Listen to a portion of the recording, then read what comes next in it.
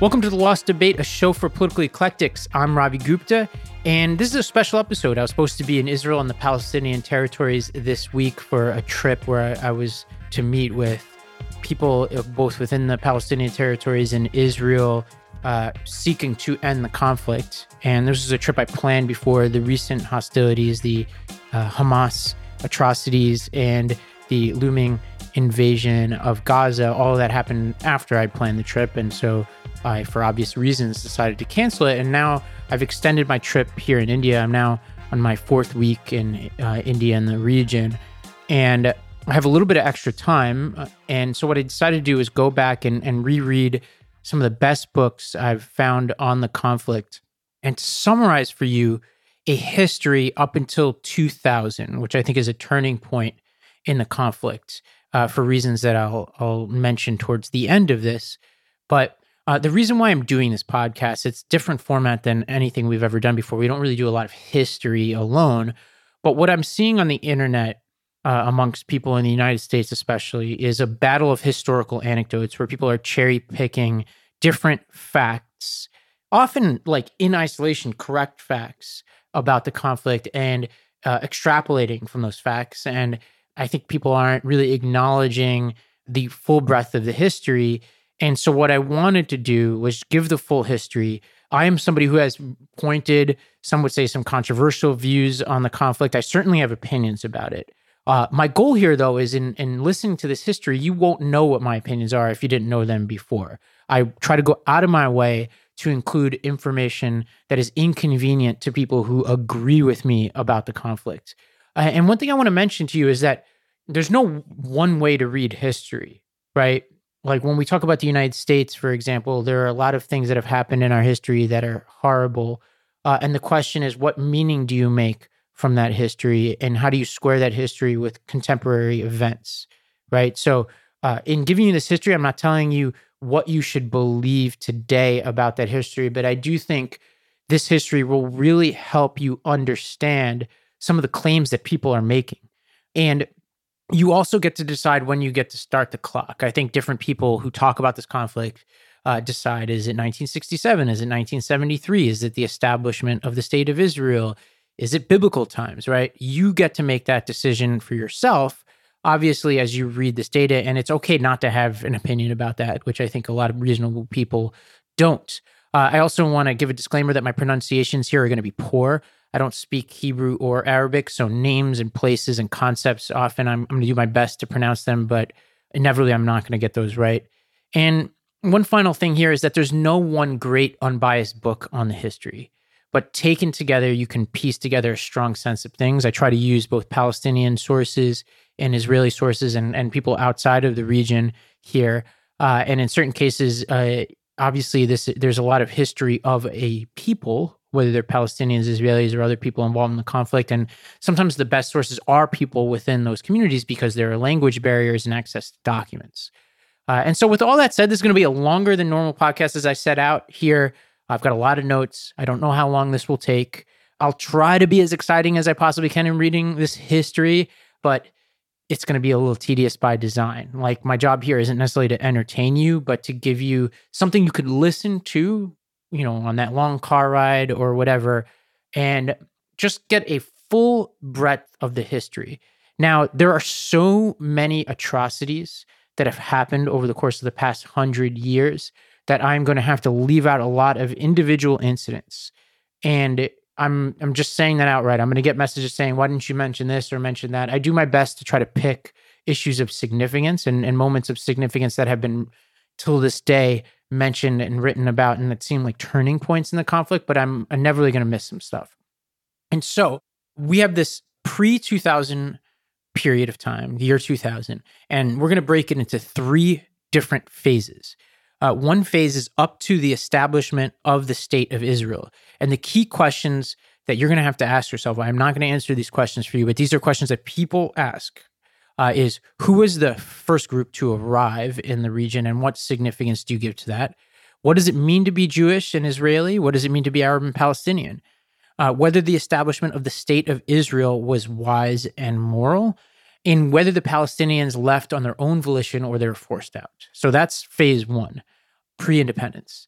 Then we have the post-independence world, and I call this the era of the conventional wars. And the key questions here is who invaded who first and who was the aggressor, what to make of land captured in the course of battle, what do external threats from Israel's neighbors do to shape its moral and tactical calculus in the next phase of the war.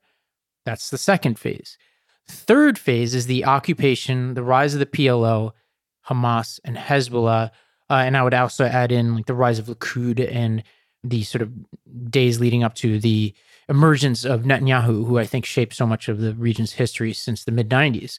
Certain questions and issues to deal with in that phase are the moral and tactical implications of occupation, the morality of guerrilla tactics and terrorism, the legitimacy of Palestinian leaders under occupation, the morality of settlement construction, American involvement, and the rise of Likud. Those are some of the issues and questions to ask in that third phase. So with that, let's get started here. So what is this area? It's a strip of land between the Jordan River and the Mediterranean Sea. It's not much larger than Belgium or Maryland. Some people say it's the size of New Jersey. It has a population of 13 million people. The Jews arrive on the scene around 1500 BCE. In 64 BCE, the Romans conquered Jerusalem, and the area became part of the Roman Empire. If you ever have a chance to visit Masada, there's some riveting history there. It's probably one of the more interesting historical places I've ever visited. In 135 CE, after a series of revolts against Roman imperial rule, the Jews were dispersed. Some remained, but mostly settled in Europe and other parts of the Arab world. The area was conquered by Arab Muslims in the 7th century, following the emergence of Islam in what is today Saudi Arabia. And over time, most of the population adopted Arabic as its language and Islam as its religion, but some Christians and Jews remain. Not many, but some. In the 6th century, the area was conquered by the Ottomans, which is a Turkish dynasty who ruled it for a long, long time. They were Muslims, but not Arabic speaking. They conquered most of the Arab lands of the Middle East, including the 3 most holy sites for Muslims, which is Mecca, Medina, and Jerusalem.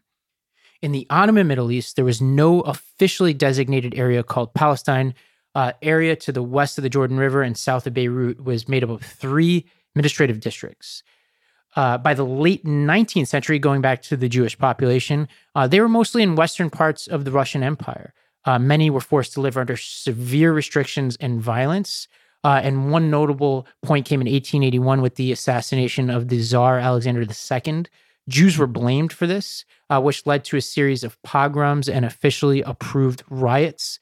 The climate in Russia became unsafe for Jews.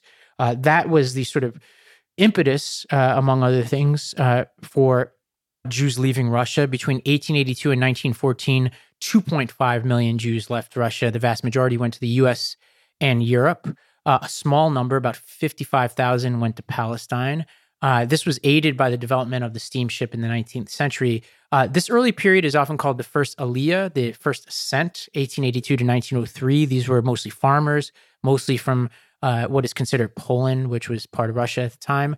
Key thinkers among that first Aliyah movement, one was Theodor Herzl.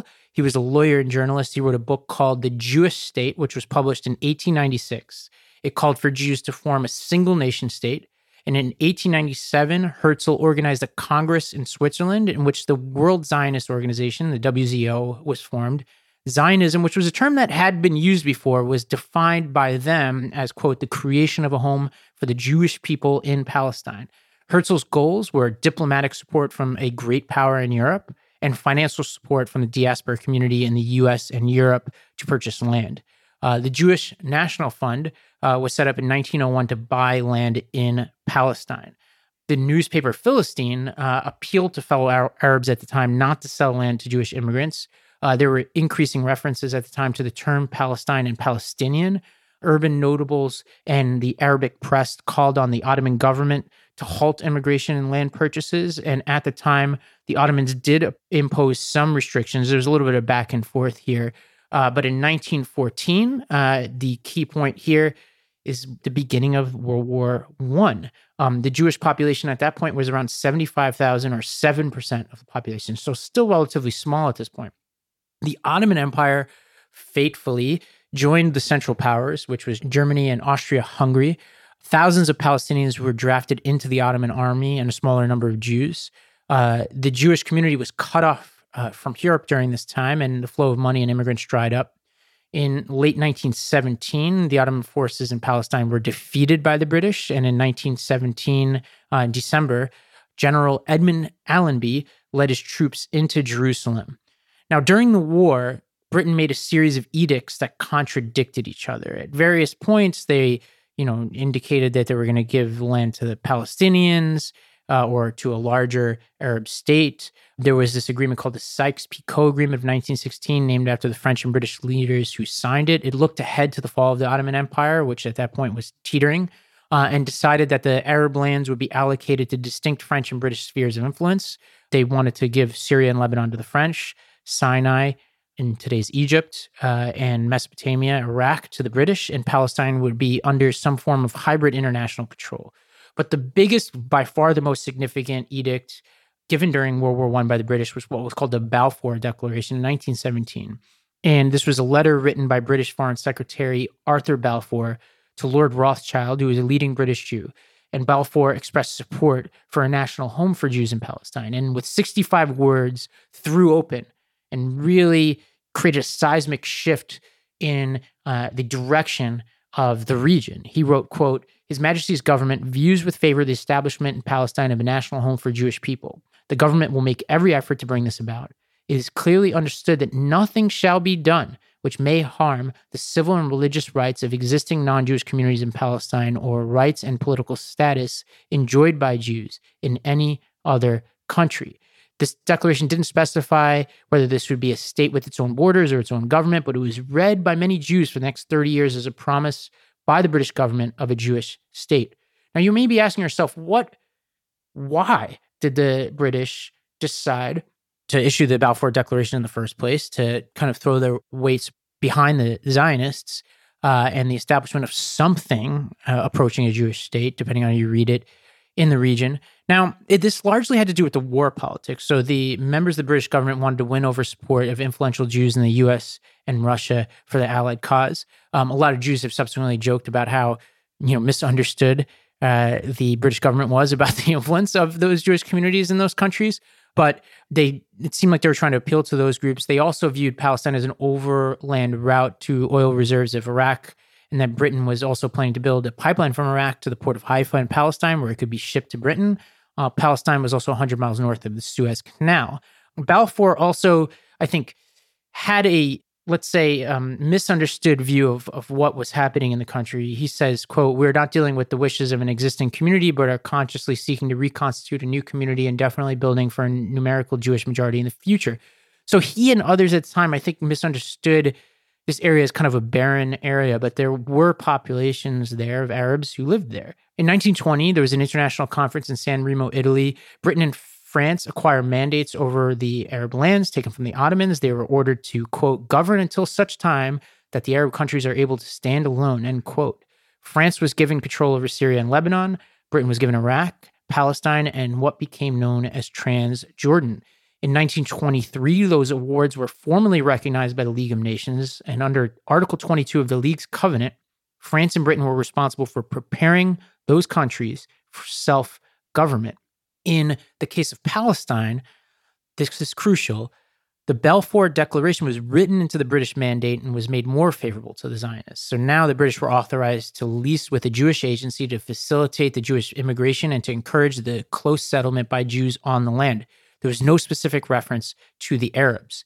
And Britain offered an elected legislative assembly to the Arabs in 1922 and 1928, but Britain refused to give the Arabs a majority of seats, so the Arabs declined. The Palestinian historian Rashid Khalidi, who I think has become a very popular read, I think, amongst a certain segment of the American population lately, wrote that at the time that the Arabs of Palestine felt like they were in an iron cage. They kind of had nowhere to go. Throughout the 1920s, the British government talked kind of out of both sides of their mouth. They would reassure the Arabs that they had no intention of creating a Jewish state in Palestine. The first high commissioner in Palestine was a guy named Sir Herbert Samuel, and he said that Britain had never consented and would never consent to the establishment of a Jewish state. Winston Churchill, who was then a colonial secretary, would sometimes make assurances that were similar to that and sometimes express support for Zionism. It was all very confusing. By 1920, Jews made up 10% of the population. In 1928, more emigrated than immigrated, and U.S. and Europe were popular destinations. The key institutions here were the Jewish Agency, which in practice, this was the government of the Jewish population in Palestine. They liaised with the British government and the controlled settlement building. There's another organization called Histadrut, definitely saying that wrong, which is a Zionist labor federation. They promoted Jewish workers. Their early leader was David Ben-Gurion. He came from Poland at the age of 20. He was an ardent socialist. He was committed to the development of the kibbutzim. He was kind of like the Israeli George Washington. He was a dominant figure in the interwar years. He became head of the Jewish Agency in 1935, and in 1948 became the first prime minister of Israel.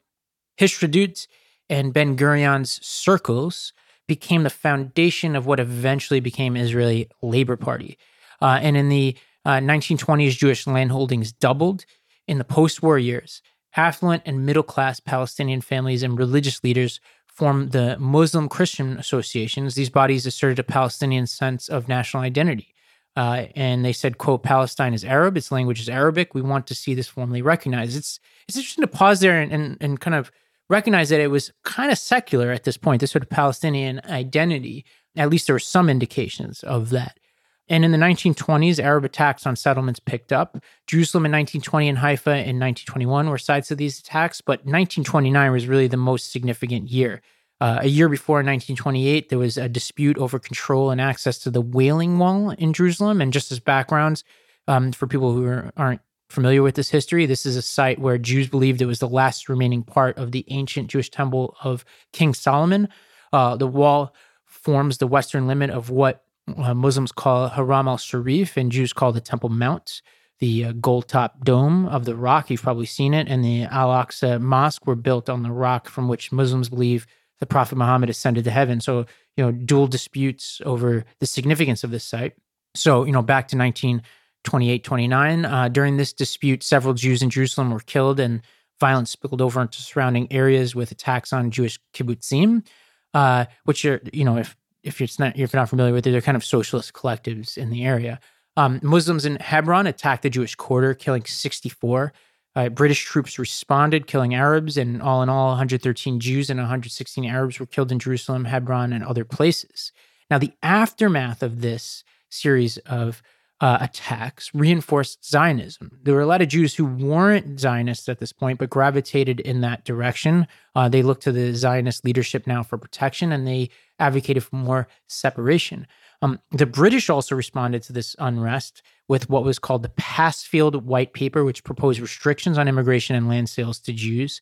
And members of the conservative British Party beat back the Passfield White Paper and reaffirmed the country's commitment to a Jewish national home.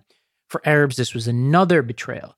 Now, at this period of time, immigration begins to soar, Jewish immigration, and especially after 1933, when Hitler comes to power. The number of annual immigrants to Palestine increased from 10,000 in 1932 to 62,000 in 1935. And just to help you track this, 1919, 65,000 Jews, 700,000 Arabs. 1929, 160,000 Jews, 1 million Arabs. So the Arab population is also growing. 1939, 430,000 Jews, 1.2 million Arabs. So you see the Jewish population more than doubling, Arab population showing more a linear growth. At this point, anti-British and anti-Zionist agitation becomes more militant, and a key figure emerges, this guy named Izz-ad-Din al-Qassam. He led a 1935 guerrilla war, but was quickly hunted down and killed by the British. He became a hero to the Palestinian cause. And somebody, even till this day, there's a lot of iconography and mythology around him. Thousands attended his funeral in a demonstration of national unity. In 1937, a commission of inquiry from the British government interviewed over 100 people in Palestine, British, Jewish, and Arab. And the Zionists, according to this report, demanded unlimited immigration and land sales. Arab leaders called for an Arab state of Palestine and expulsion of all Jews immigrated since World War I. The report concluded that cooperation between the Jews and Arabs was impossible. Quote, there is no common ground between them. Their national aspirations are incompatible, end quote. The report also found that the League of Nations mandate was unworkable. They recommended portioning Palestine into two states, one Jewish, one Arab. The Jewish state would include about 20% of Palestine. The plan accepted the concept of population transfer between the territories. 200,000 Arabs would be transferred out of Jewish areas, and 1,250 Jews would be transferred the other way.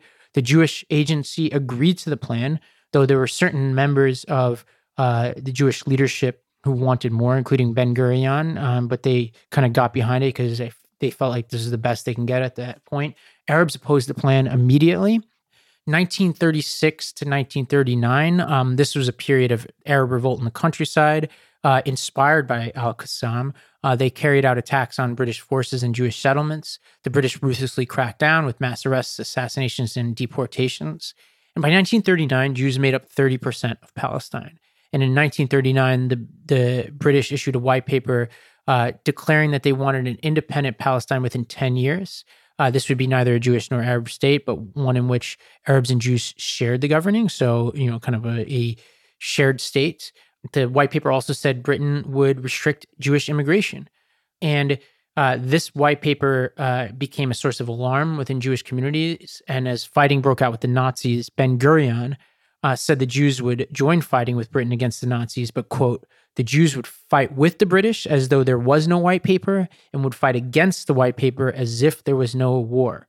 Jews experienced fighting in the British Army in the war, and this would prove very important for their military readiness and training in the years ahead. They got valuable experience in that war. When the war ended in 1945, the British announced there would be no change in their policy in Palestine, no increase in immigration, and no separate Jewish state. Ben Gurion and other Zionists realized the U.S. was the big emerging power who they needed on their side. There were 4.5 million Jews in the U.S. at that point, 2 million in New York City, my hometown alone. April 1946, Harry Truman called on the British government to allow immediate entry of 100,000 Jewish refugees. 6 months later, he came out in support of the partition of Palestine. The British were kind of slow to bend to the American pressure. They stopped boatloads of Jewish immigrants from landing in Palestine. In July 1946, you start to see the emergence of the Irgun, which was a Zionist paramilitary organization, and they had there were certain other groups that were associated and similar. They carried out an attack on the King David Hotel in Jerusalem, which housed the British military headquarters in the region. They killed 91 with a bomb. The attack weakened the morale of the British, who were exhausted and depleted following World War II. There was a key moment also where there was this ship called the Exodus, which had 4,500 refugees from Europe who were prevented from landing.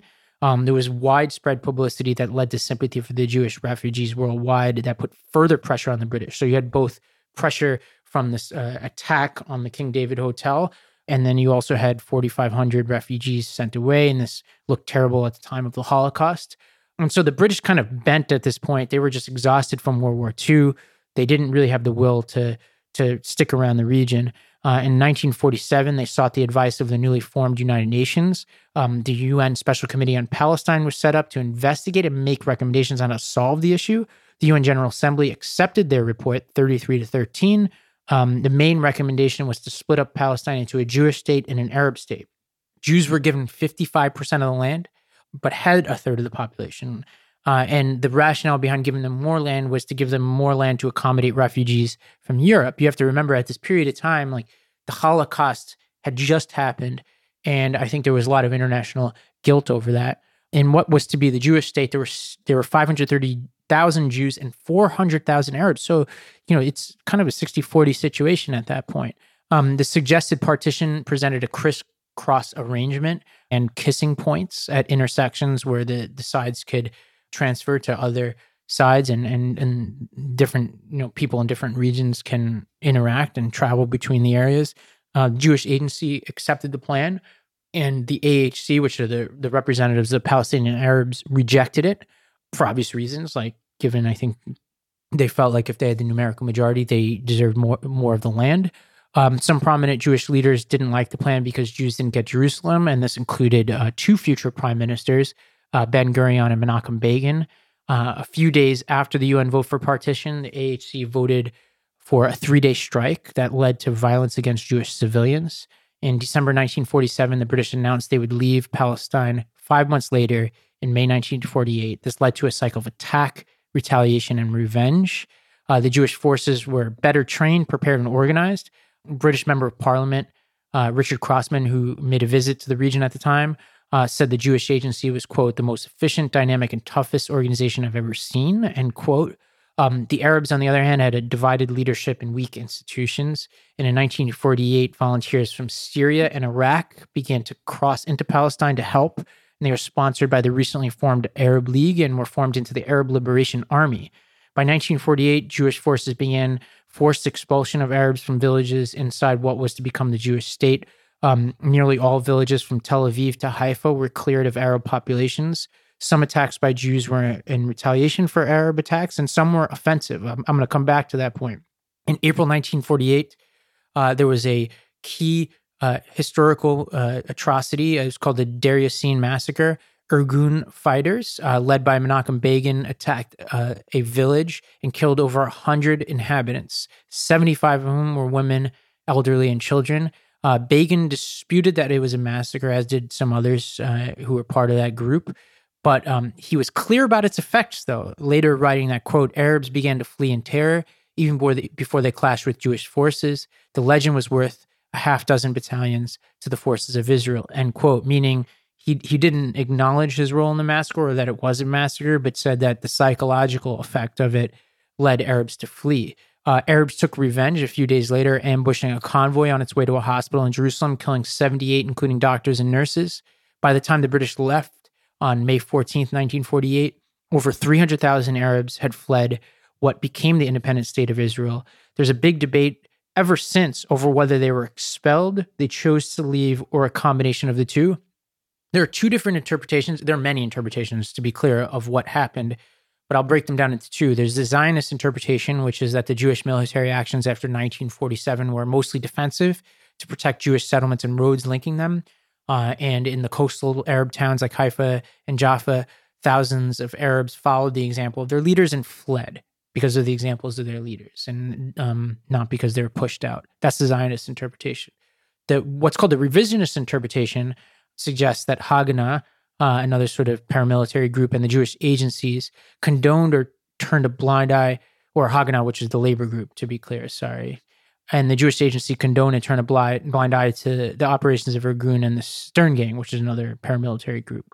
There's a group of new historians, they're called, Benny Morris, based in Israel, being one of them, who wrote this book called Righteous Victims, which is a dense read, a very interesting read, but a dense and controversial read. He made use of Israeli documents that were declassified in the 1970s. And, there's this Haganah document called Plan D, which outlined some intentions of clearing Arab villages. There's a dispute of how specific that document was. Even Elon Pape, or Pap, I don't know how to say his name, who's kind of critical of Israel, admits that it was a largely vague document. It wasn't a blueprint. And he argues that it did help shape the atmosphere, though. Most historians I've read, this is not the consensus among everybody, most historians I've read agree that there wasn't necessarily a specific detailed plan or an explicit order for the systemic expulsion of Palestinians, but that some individual local commanders may have interpreted it that way. You should read Benny Morris on this, because he provides the primary source documentation, and you could read it for yourself. My read on this is that there probably wasn't a top-down order, but there was a lot happening on the ground to push the Palestinians out, without a doubt. Like, this wasn't just the Palestinian leaders asking their people to leave. The war of 1948-49 followed, and this was the day after Ben-Gurion proclaimed the birth of Israel. Armed forces from Syria, Iraq, Transjordan, and Egypt entered Palestine. The state of Israel was born in war, essentially. And there were three phases. Phase one, Israel was largely defensive, basically pushing back the Syrians, the Iraqis, the Jordanians, and Egyptians. In phase two, the goal was for Israel to widen the corridor to Jerusalem and take Arab land allocated in the process. The Stern Gang, which was an Israeli gang, assassinated Count Bernadotte, the special UN mediator, and Israel dissolved the Stern Gang and Irgun in response to that, and incorporated some of those elements within the IDF. Phase three involved Israel concentrated on defeating the Egyptians in the south, and they pursued the Egyptians over the border, but under U.S. pressure, they withdrew from Egyptian territory. Now, by the end of the war, Israel won handily, and even though they were obviously smaller in number, But by the end of the war, Israel controlled 78% of what had been the British Mandate of Palestine versus 55% allocated from the UN. 400,000 Palestinian Arabs fled between 1948 and 49. Most ended up in Gaza, or what is now called the West Bank. The flight in the 1947 to 1949 period is known in Arabic as Nakba, catastrophe or disaster. For Israelis, it was known as a war of national liberation. They fended off a more powerful and numerous foe and what they believe were sympathizers within their own borders. The psychological effects of that war were massive for both sides. On the Arab side, it was a humiliation. For American Zionists, he wrote, quote, "The victory offered such a glorious contrast to the centuries of persecution and humiliation, of adaptation and compromise, that it seemed to indicate the only direction that could possibly be taken from then on, to tolerate no attack and shape history," end quote. So in short, a historically persecuted group now puffed their chest out. They were militarily successful. They had their own country. They won an important war for their existence.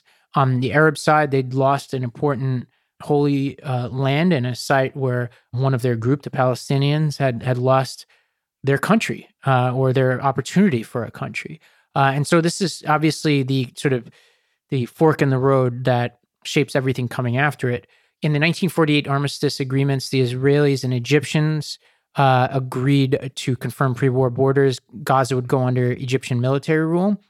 Jordan and Israel signed an armistice agreement where Jordan would control the West Bank, and they partitioned the West Bank.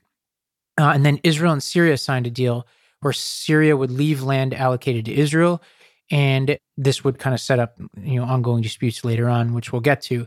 The armistice agreements were supposed to lead to permanent peace treaties, but none would come between Israel and the Arab countries for another 30 years.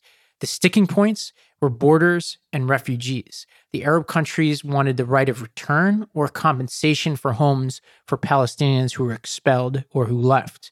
Israel claimed the Arabs created the refugee problem by invading Israel and starting the war. Now, why did Israel win this war? One is that Arab leaders were divided. They were poorly coordinated and were largely self-interested. I mean, mostly the Arab leaders coming into the territory. And this is going to be a constant refrain in these wars, is that a lot of these countries around Israel supporting the Palestinians could not get their act together. And a good example of this is that in the third phase of fighting of the war, none of Egypt's allies answered its appeal for help against Israeli forces. Egypt and Syria were generally suspicious of Jordan's aims. This is going to also be a constant refrain. King Abdullah was all over the place during this period of time, sometimes liaising with the Israelis, sometimes threatening their existence. Israel's priorities were now, after the war, to build the infrastructure of a new country and to facilitate rapid immigration and fend off future attacks. Now, this is sort of the end of the phase one, right? Remember I was telling you up to independence is phase one. And, the key questions are who is first, right? Like Judaism, given its longer history, there's like a long historical argument, but then there's the question of the more proximate history in the 1800s and the Ottomans. Different people pick different areas as their starting point.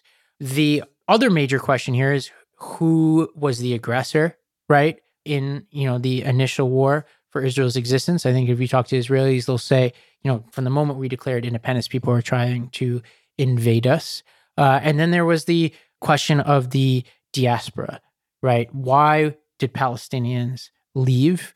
There's no sensible history there to say that by today's standards, what happened in expelling the Palestinians is right. And I think a lot of the question becomes what, as time goes on, do you do about that fact? The Palestinian diaspora from 1947 to 1949, 700,000 were displaced. So you take that original diaspora pre-war, pre the sort of Israeli-Arab conflict one, and then you take all the rest. You had 700,000 displaced just between 1947 and 49. Most of them went to the West Bank and Gaza, the rest to Jordan, Syria, and Lebanon. Palestinians in the West Bank were offered Jordanian citizenship. Jordanians were eager to assimilate them and didn't want them to assert their distinct Palestinian identity. Palestinians would eventually make up half of Jordan's population. Refugees in Gaza went under Egyptian military rule, and these were very poor conditions. And this would shape the makeup of Gaza and the West Bank to come, like the sort of more favorable conditions, though, nobody would say ideal in the West Bank versus military rule and harsh conditions in Egypt. In Lebanon, refugees were under constrained conditions as well, largely restricted camps. Those who moved to Syria were denied passports and the right to vote. And in a lot of the leaders of the Palestinian movement within Palestine and abroad were blamed for the loss, and this led to a leader vacuum in this period of time. There was, though, the establishment of the UN Relief and Works Agency, UNRWA, which provided food, shelter, and clothing. 155,000 non-Jews lived within Israel at the time, though, and Israel officially opposed the return of every other refugee. Yuri Averny, who is an Israeli who fought in 1948 and later became a peace activist, said the decision, quote, not to allow the 750,000 Arab refugees to return to their homes is what did most to determine the subsequent history of the conflict, end quotes. Arabs who remained in Israel became Israeli citizens, and this was about 15% of the population. Arab villages would continue, though, to be subject to displacement. From 1942 to 1952, 40 more Palestinian villages were depopulated, to use an Orwellian term. 1949 to 1960 are generally considered the lost years of Palestinian nationalism, kind of leaderless period by some, but the refugee camps did become the genesis of a renewed Palestinian nationalism and leadership. My sense in looking at this history is that there's a lot of dispute over what is it, when did the Palestinian identity come about and how distinct is it, et cetera. I'm not really going to go into those arguments, but I will say this. These periods of time when Palestinians were pushed into camps strengthened the Palestinian identity and I think created a sense of bunker mentality. And this shared experience of exile shaped that identity a ton. And each location, whether it's the West Bank, Gaza, Lebanon, Syria, kind of fostered its own sense of identity. And there's different flavors of the Palestinian identity in each of those areas. This is a period also that gave birth to Fatah, which is at that point the most significant of the Palestinian organizations. The Arabic initials for Fatah say the movement for the liberation of Palestine, and that spells Fatah or victory when it's read in reverse, originated in 1950s. This was among Palestinian students in Cairo. Their key leader was Yasser Arafat, and his focus was on liberating Palestine through armed struggle. Beginning in 1954, they began to carry out attacks on Israel from Gaza. And in 1964, when Arab nations met in Cairo, President Nasser, who's this kind of really important figure, the president of Egypt at the time, indicated that he had no intention to immediately liberate Palestine. And at the meeting, Arab leaders formed the Palestinian Liberation Organization under the leadership of a Nasser ally. And in January 1st, 1965, Fatah called for an armed struggle against Israel. They received enthusiastic support in the camps. They weren't initially successful, but they were building popular support. Politics in Israel, on the other hand, in the early days was dominated by, and I'm probably going to butcher this pronunciation, but Mapai, which became the Israeli Labor Party. Their first leader was Ben-Gurion. No party ever secured a majority on its own, on its parliamentary system, and it always had been coalitions. In 1956, there was the Suez War. I'm not going to go into that because we have only so much time. But in 1967, there was the Six-Day War. And the lead up to this period is important. Nasser, the Egyptian president, was goaded by Arab allies to take increasingly anti-Israeli stances. In January 1964, he convened a meeting of Arab leaders in Cairo. He declared its collective goal of these Arab leaders was, quote, the final liquidation of Israel. Nasser had used nerve gas in Yemen in 1963, and so he was a scary figure, I think, to a lot of Israelis. The historian Avi Shalom wrote, quote, what he did, Nasser, was to embark on an exercise in brinkmanship that was to carry him over the brink. Nasser closed the Straits of Tiran, which cut off Israel shipping routes. He called on Israel to give up land they acquired in 1948 and 1949. He signed a defense treaty with King Hussein of Jordan. Israel interpreted all of this and what Nasser was saying as a precursor to war. In Israel, on the dawn of the morning of June 5th, 1967, they attacked preemptively. They carried out airstrikes and wiped out nearly all of the Egyptian, Syrian, and Jordanian Air Force. They gained control of Egypt's Sinai and Syrian Golan Heights within 6 days. They seized Gaza and the West Bank, and by the end of the war, Israel controlled all of what had been mandatory Palestine. After the war, at a conference of the Arab League, Arab leaders declared what is famously called the three no's: no peace with Israel, no recognition of Israel, no negotiation with Israel. Three no's. In November 1967, the UN Security Council passed Resolution 242, which called for a permanent peace plan based on, quote, withdrawal of Israeli armed forces from territories occupied in the recent conflict, respect for the right of every state in the area to, quote, live in peace within secure and recognized boundaries, free of threats or acts of force, end quote. So Israel would withdraw from the territory it conquered, but the states around them would recognize their borders and commit to not act with threats or violence. Egypt and Jordan supported the resolution. Syria did not. Israel wound up accepting it too in 1968. Nasser, after the war, was humiliated. He offered to resign. After the war, Israel destroyed some West Bank villages close to Jerusalem, citing security. And this was a period of pretty rapid settlement growth in certain areas, which I'll come back to as well. Figures differ on the amount of Palestinians who were displaced during this war, the 1967 war. Israel says 150,000. Jordan says 250,000. Independent agencies put this around 200,000. Importantly, note here, many of these refugees became refugees for a second time. The Fatah had taken no part in that fighting and sought to rally morale after the war. This is actually important for them because so much of the public blamed their traditional leaders, both within Palestine and in the countries outside of it, like Jordan, Egypt, etc. But Fatah, because it wasn't involved in the fighting, actually emerged pretty strong. And Arafat moved to the West Bank to plan activities, and by legend, lived in caves and had to flee at one point dressed as a woman. And September 19th, 1967, Fatah planted a bomb at the Old Fast Hotel in West Jerusalem and hailed it as the start of an armed insurrection. And during this time within Israel, there was a huge debate over what to do with this captured territory. Brigadier General Rehavam Sivi, definitely got that wrong, warned that, quote, protracted military rule will enhance the hatred and deepen the rift between the inhabitants of the West Bank and Israel because of the objective steps it will be essential to adopt in order to ensure order and security, end quote. Moshe Dayan proposed autonomy for the West Bank with Israel in charge of security.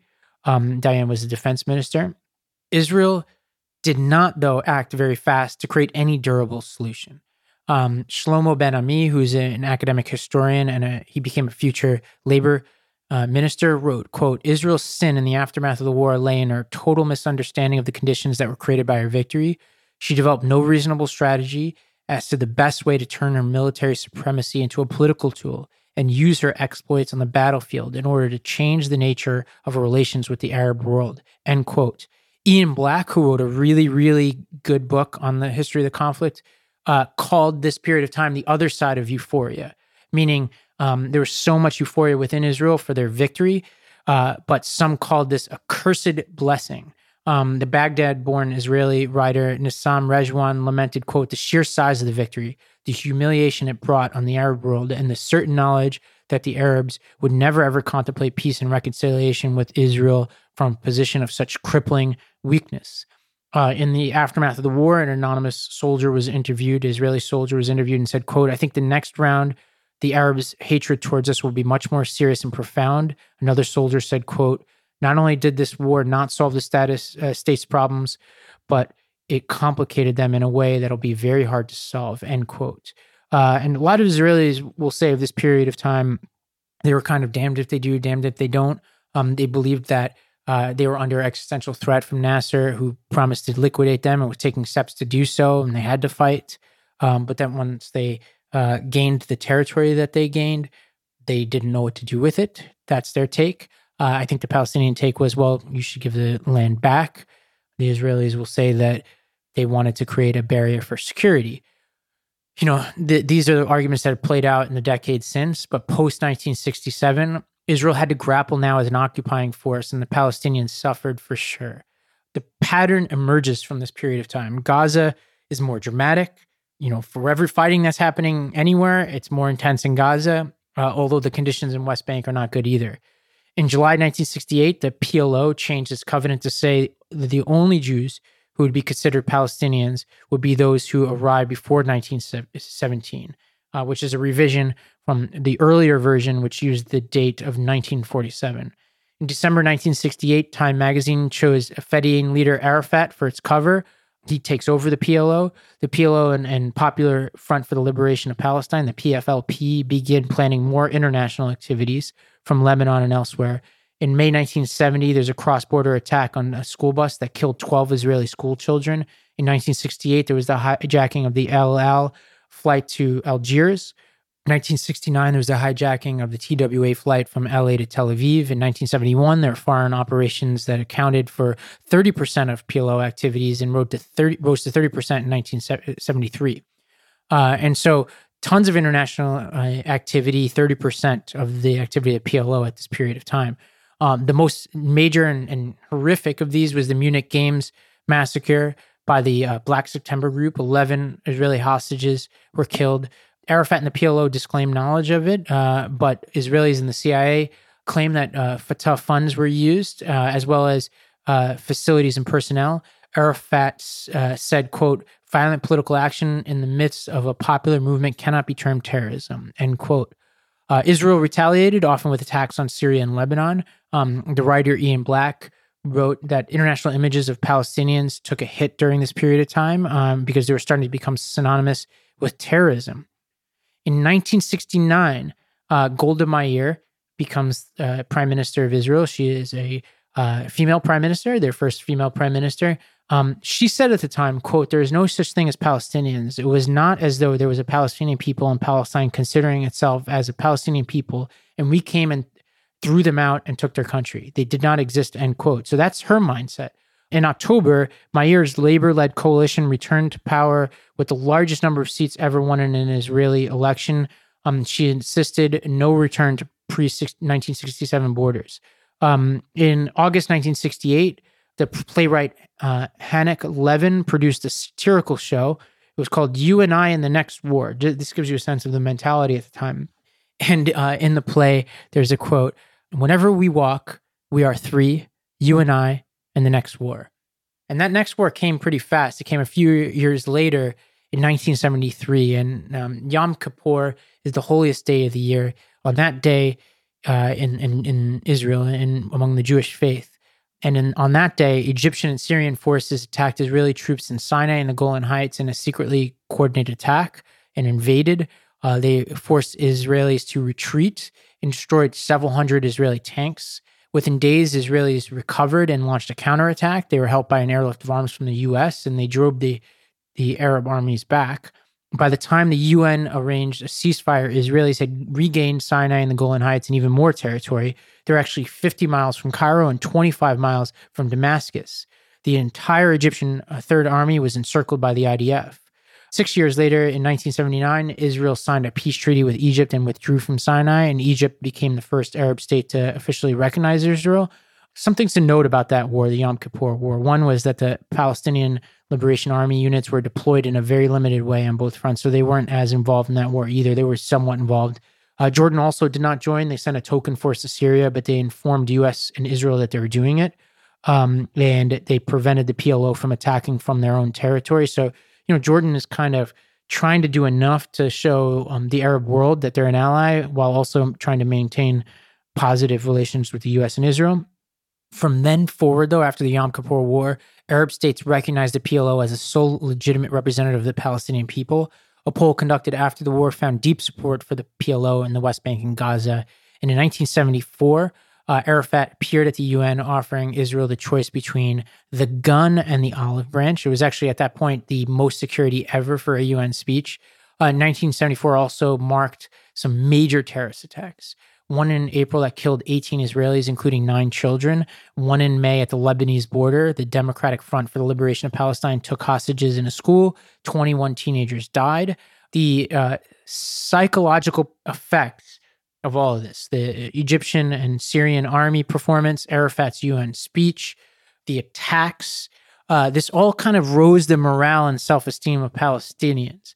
This was a period of time in which they were kind of felt more ascendant. They weren't as humiliated, but as the writer Sari Nussehay wrote, they were still kind of stuck in a purgatorial reality. They had neither had independence nor were they integrated into the Israeli state.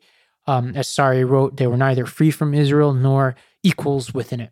This is the period of the occupation. The Israeli military was responsible for the occupation. The first defense minister was Moshe Dayan, and he had a policy of normalization. They allowed the use of Jordanian currency, the dinar. It was continued to be used alongside the shekel. But permits were required to open a business, to practice law, medicine, drive a car, build a house, install a water pump, live outside the area you were registered. Israeli producers largely had access to the Palestinian market, but not the other way around. But by the mid-1980s, Palestinians provided 50% of labor in agriculture and construction in Israel. Settlement construction also became a huge focus of debate, both within and outside of Israel. The Israeli rationale was often security, that they were building buffer zones to shield from attack from Jordan, although that rationale often didn't always line up with what they were doing. Yitzhak Rabin, who was a war hero, became prime minister in 1974. He pushed peace. He wanted a Jordanian peace with a Jordanian-Palestinian state in the West Bank. He put proposals forward for an Israeli withdrawal from Jericho and an establishment of a Jordanian administrative state there. This was the so-called Jordanian option. He faced resistance, though, Rabin did. He faced it even from his own defense minister, Shimon Peres, who favored more aggressive settlement building, which Rabin opposed because it would undermine his strategy for peace. The Likud took power in 1977 under the leadership of Menachem Begin, ending 30 years of labor-led government. And this began increased pace of settlement construction, a very rapid pace of settlement construction. This was the so-called Sharon Plan under the head of Ministerial Settlement Committee, which is the internal group inside Israel responsible for settlement construction. This Ariel Sharon was the head of that group, eventually became prime minister. But he pushed settlement construction, and under the Likud government, settlement construction increased. Taking a step back, there was a huge increase in terrorism during this period of time. By 1967, Jordan, is grappling with their area becoming a base for terrorism. Half the population of Jordan was Palestinian. Fatah and other groups concentrated their forces in Jordan and recruited from refugee camps. During the first 3 months of 1968, Fatah carried out 78 attacks on Israeli targets. George Habash, who is the leader of the PFLP, said, quote, when we hijack a plane, it has more effect than if we killed 100 Israelis in battle. The rest of the world is talking about us now. In response to these attacks and the hijackings, King Hussein of Jordan ordered his army to take control of PLO bases. They killed and expelled the PLO, most of whom had to move to Syria and Lebanon. In revenge, the Jordanian prime minister, not the king, was murdered while in Egypt. Black September took credit for that. That was 2 years before their Munich attack. The PLO also had a presence in Lebanon. By 1970, about 250,000 Palestinians were living in Lebanon.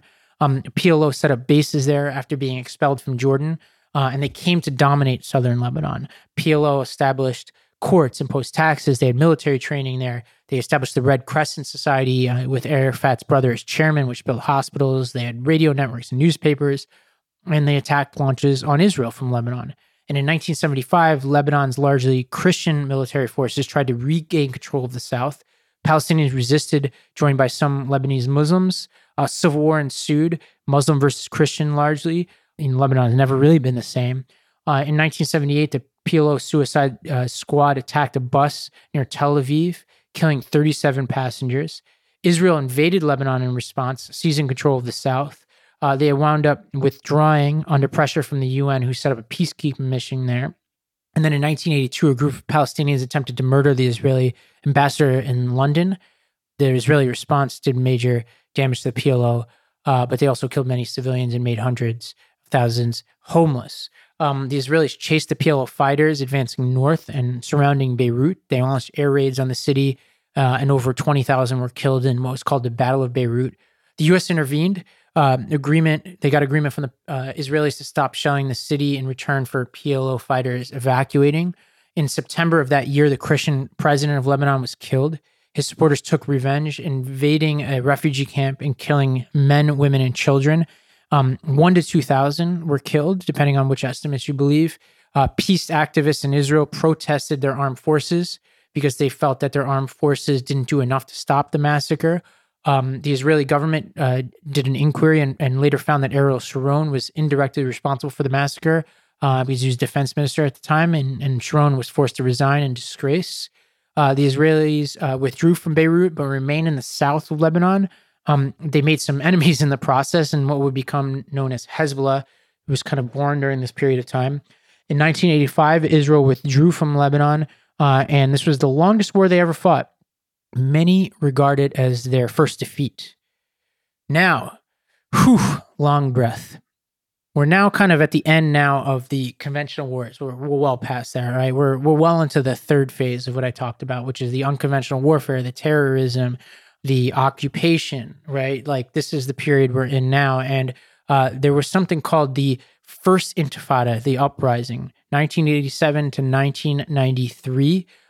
This all started in December 8th, 1987, when an Israeli army vehicle in a refugee camp in Gaza crashed into 2 cars, killing 4 Palestinians. Rumors spread that it was an act of revenge for the killing of an Israeli settler 2 days before. The funerals for the Palestinians became huge demonstrations that spread across Gaza and the West Bank. Stone throwing and Molotov cocktails from Palestinians were kind of met with live ammunition and tear gas from Israeli forces at various points during this intifada. Notably, the killing of a 17-year-old Palestinian, Faris Odeh, was photographed throwing a stone at an Israeli tank, and this kind of became an image of the struggle. In 1989, Hamas kidnapped and killed 2 Israeli soldiers, which is an event that deeply shocked the Israeli public and led to calls for a tough response. The Israeli government employed various strategies like mass arrests and curfews to squash the revolt. In one of their more controversial policies, they had the broken bones policy, in which soldiers were instructed to break the limbs of Palestinian stone throwers. This is disputed by Israelis. Economic and social boycotts were another feature. The Palestinians refused to buy Israeli products and even organized their own parallel education system when their schools were closed by Israeli authorities. The First Intifada saw the rise of political graffiti, leaflets, underground newspapers. Palestinians disseminated key messages and instructions, often through a clandestine body known as the Unified National Leadership of the Uprising. In 1988, the PLO issued a Declaration of Independence proclaiming, quote, the establishment of the State of Palestine. Arafat recognized the right of Israel to exist, and the U.S. opened up discussions with PLO, which I'll get to. Now, during this period, the peace movement within Israel grew. Organizations like Peace Now and groups of former Israeli military officials started to call out the occupation and, posit alternatives. Now, in 1990, sort of halfway through the Intifada, key moment came in the Gulf War between the U.S. and certain Gulf allies in Iraq under Saddam Hussein. Saddam was very anti-Israel. He warned he would burn half of Israel, which was a veiled reference to the chemical weapons he used against Iran and the Kurds. And fatefully, Arafat was very close with Saddam Hussein because Saddam Hussein supported the Intifada. Within weeks of the Iraqi invasion of Kuwait, demonstrations were held in Jordan and West Bank in support of Saddam. One poll found 84% of West Bankers considered Saddam a hero, 58% supported his invasion of Kuwait. And during Operation Desert Storm, Iraq launched Scud missiles at Tel Aviv and Haifa, and Israel did not retaliate. The Gulf War eclipsed the Intifada in many ways. At that point, at a certain point, the Intifada was actually a success in a way for the Palestinians in terms of their goal of garnering international sympathy. But the Gulf War reversed a lot of this. Arafat's embrace of Saddam Hussein in many ways really cost them. Post-war, after the U.S. and their coalition won, and Kuwait and Saudi Arabia expelled 300,000 Palestinians who were living in their area and basically cut off the PLO. And there were also images of Palestinians cheering on the bombings of Israel that also didn't help them in their international standing and sympathy. So this sort of the sympathy that they garnered during the Intifada was reversed. During the Bush administration, Bush 1, there was a Madrid peace conference, but this overlapped with the government of Shamir in Israel, who was a hard right figure. And there was a lot of activity, but not a lot happened. But in January 1992, Yitzhak Rabin came back into power. Some say this was the most left-wing government that had happened to that point in Israel. Rabin froze contracts for housing in Jewish settlements, although he allowed for what was called natural growth and projects that were already underway. Arafat at the time was in exile in Tunis, and he was watching with growing alarm at the rise of Hamas, a much more radical group out of Gaza, who stepped up actions in the autumn of 1992, ahead of the 5th anniversary of the Intifada. They killed 5 Israeli soldiers in ambushes over a 2-week span. Rabin at home was accused of being soft on terrorists, and Arafat was growing out of touch with the realities on the ground in the occupied territories. And a back channel arose between those two governments in January 1993 in Norway. Israeli academics and Palestinian officials started meeting in secret, and they adopted a statement of principles that included the separation of interim and permanent status issues. The interim issues were Israeli withdrawal and Palestinian self-government, meaning things that would happen like pretty much immediately. Then the permanent status issues, refugee settlements, borders, sovereignty, security arrangements, they were all things that would be left for a multi-year negotiation. At this period of time, the PLO was very weak. They were effectively bankrupt as a result of Arafat's Saddam embrace. And violence escalated as all these negotiations were going on. In March 1993, 15 Israeli civilians and soldiers were killed by Palestinians, mostly in stabbing attacks. This triggered a closing of the Green Line, so the area separating different parts of the West Bank from each other and from Israel. Israel began sending official representatives to the Norway talks, and they introduced this concept of mutual recognition, which Arafat liked. Basically, both sides would recognize each other. Shimon Peres, who is the equivalent of Secretary of State, the state minister, and Mahmoud Abbas, who is kind of Arafat's chief deputy, met in Norway, which caused a sensation. There was a denunciation by members of the Settler Council in Israel and by Hamas in the territories. In August 1993, the Declaration of Principles was signed, but it wasn't made public yet. But then in September 1993, in the White House lawn, in a very, dramatic moment, Bill Clinton, who's then president of the United States, convinces Yitzhak Rabin to shake Arafat's hand as they agree to what is called the Oslo Accords. This is a huge moment. And the key provisions of these Oslo Accords are, one, they would establish elected councils in West Bank and Gaza of Palestinian representatives. There would be a 5-year transition period leading to permanent settlement based on the UN Resolution 242 and 338. Israel would start withdrawal from Gaza and Jericho, and within 3 years, they would hold negotiations on these sort of final status issues: Jerusalem, refugee settlements, security arrangements, borders. The PLO recognized Israel's right to exist in peace and security, and they renounced terrorism, and Israel recognized the PLO as a representative of the Palestinian people. There has been a lot of criticism of Oslo, but it's important to note at the time there was a lot of hope at this period of time, both internationally, but also within Israel and the territories. It was a step forward in the eyes of many at a time where there only seemed to be steps backward. The criticisms, though, were that it was vague and that Israel got most of what it wanted right away, whereas the Palestinians were left to wait. Abbas told the PLO Central Council in Tunis, quote, "Now comes the test. Can we build institutions that can rebuild this scorched land? The mind of the revolution is very different than the mind of the state," end quote. Now, Hamas and Islamic Jihad, two radical groups that were opposed to the existence of Israel, objected forcefully. And in February 1994, Baruch Goldenstein, an American-born settler, killed 29 Muslim worshippers at a mosque in Hebron. And Hamas retaliated, killing 8 Israelis and injuring 49 when a car bomb exploded at a bus stop. This was the first suicide bombing by Palestinians against civilians within Israel. Arafat at this point started to waver. On a visit to South Africa, he compared Oslo to an agreement the Prophet Muhammad had signed from a position of weakness, which Muhammad breached when he had his power increased. This signaled to Israelis that Arafat was ready to breach whenever it suited him.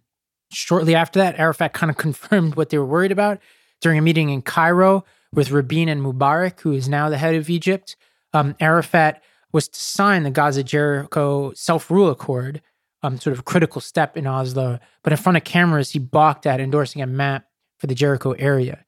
Arafat at this point is under tremendous pressure from more extreme elements within the territories. On July 1st, 1994, he entered Gaza Strip. This is the first time the PLO leader set foot in Palestinian soil since 1967. In October 1994, Hamas kidnapped an Israeli soldier and gave the government 24 hours to free 200 Palestinian prisoners. They were killed by captors when the Israelis attempted a failed rescue attempt.